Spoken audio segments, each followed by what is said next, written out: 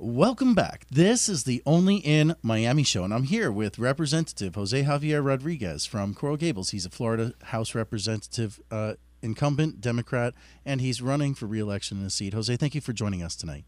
Thank you for having me. So there's a really important issue that I just want to address briefly, and it's about FPL. They have a plan to run power lines, overhead power lines, straight down US 1.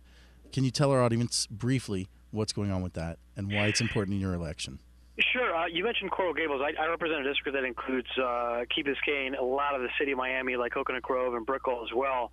And basically, what we've been battling, it's a battle that's been going on for many years.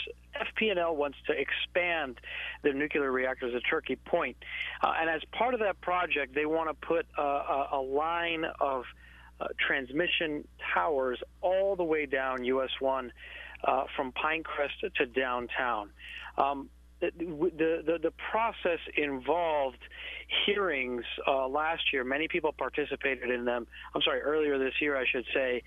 And then in May, sort of culminating point of all those hearings was that the governor and cabinet had the decision in front of them as to whether or not they were going to approve this plan without any modification. Just so you understand, this included electrical transmission towers of between 80 and 105 feet in height that FPL is going to build along US 1, and the governor basically approved it with no modifications, did not require them to put it underground, did not require there to be even more studies as to the health effects, the effects on property values, on quality of life. And I understand that FPL is challenging, sponsoring a challenger for your seat.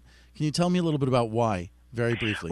Well, listen, tomorrow's election day. I'm number 45 on the ballot, and the FPL has played in a lot of elections, a lot of municipal races where these power lines are implicated. In my case, FPL has given a lot of money to different PACs, the Republican Party of Florida.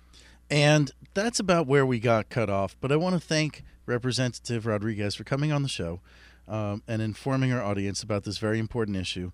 Apparently, he's being opposed pretty much because he sponsored a bill to bury these power lines, and frankly, it's our money that pays FPL.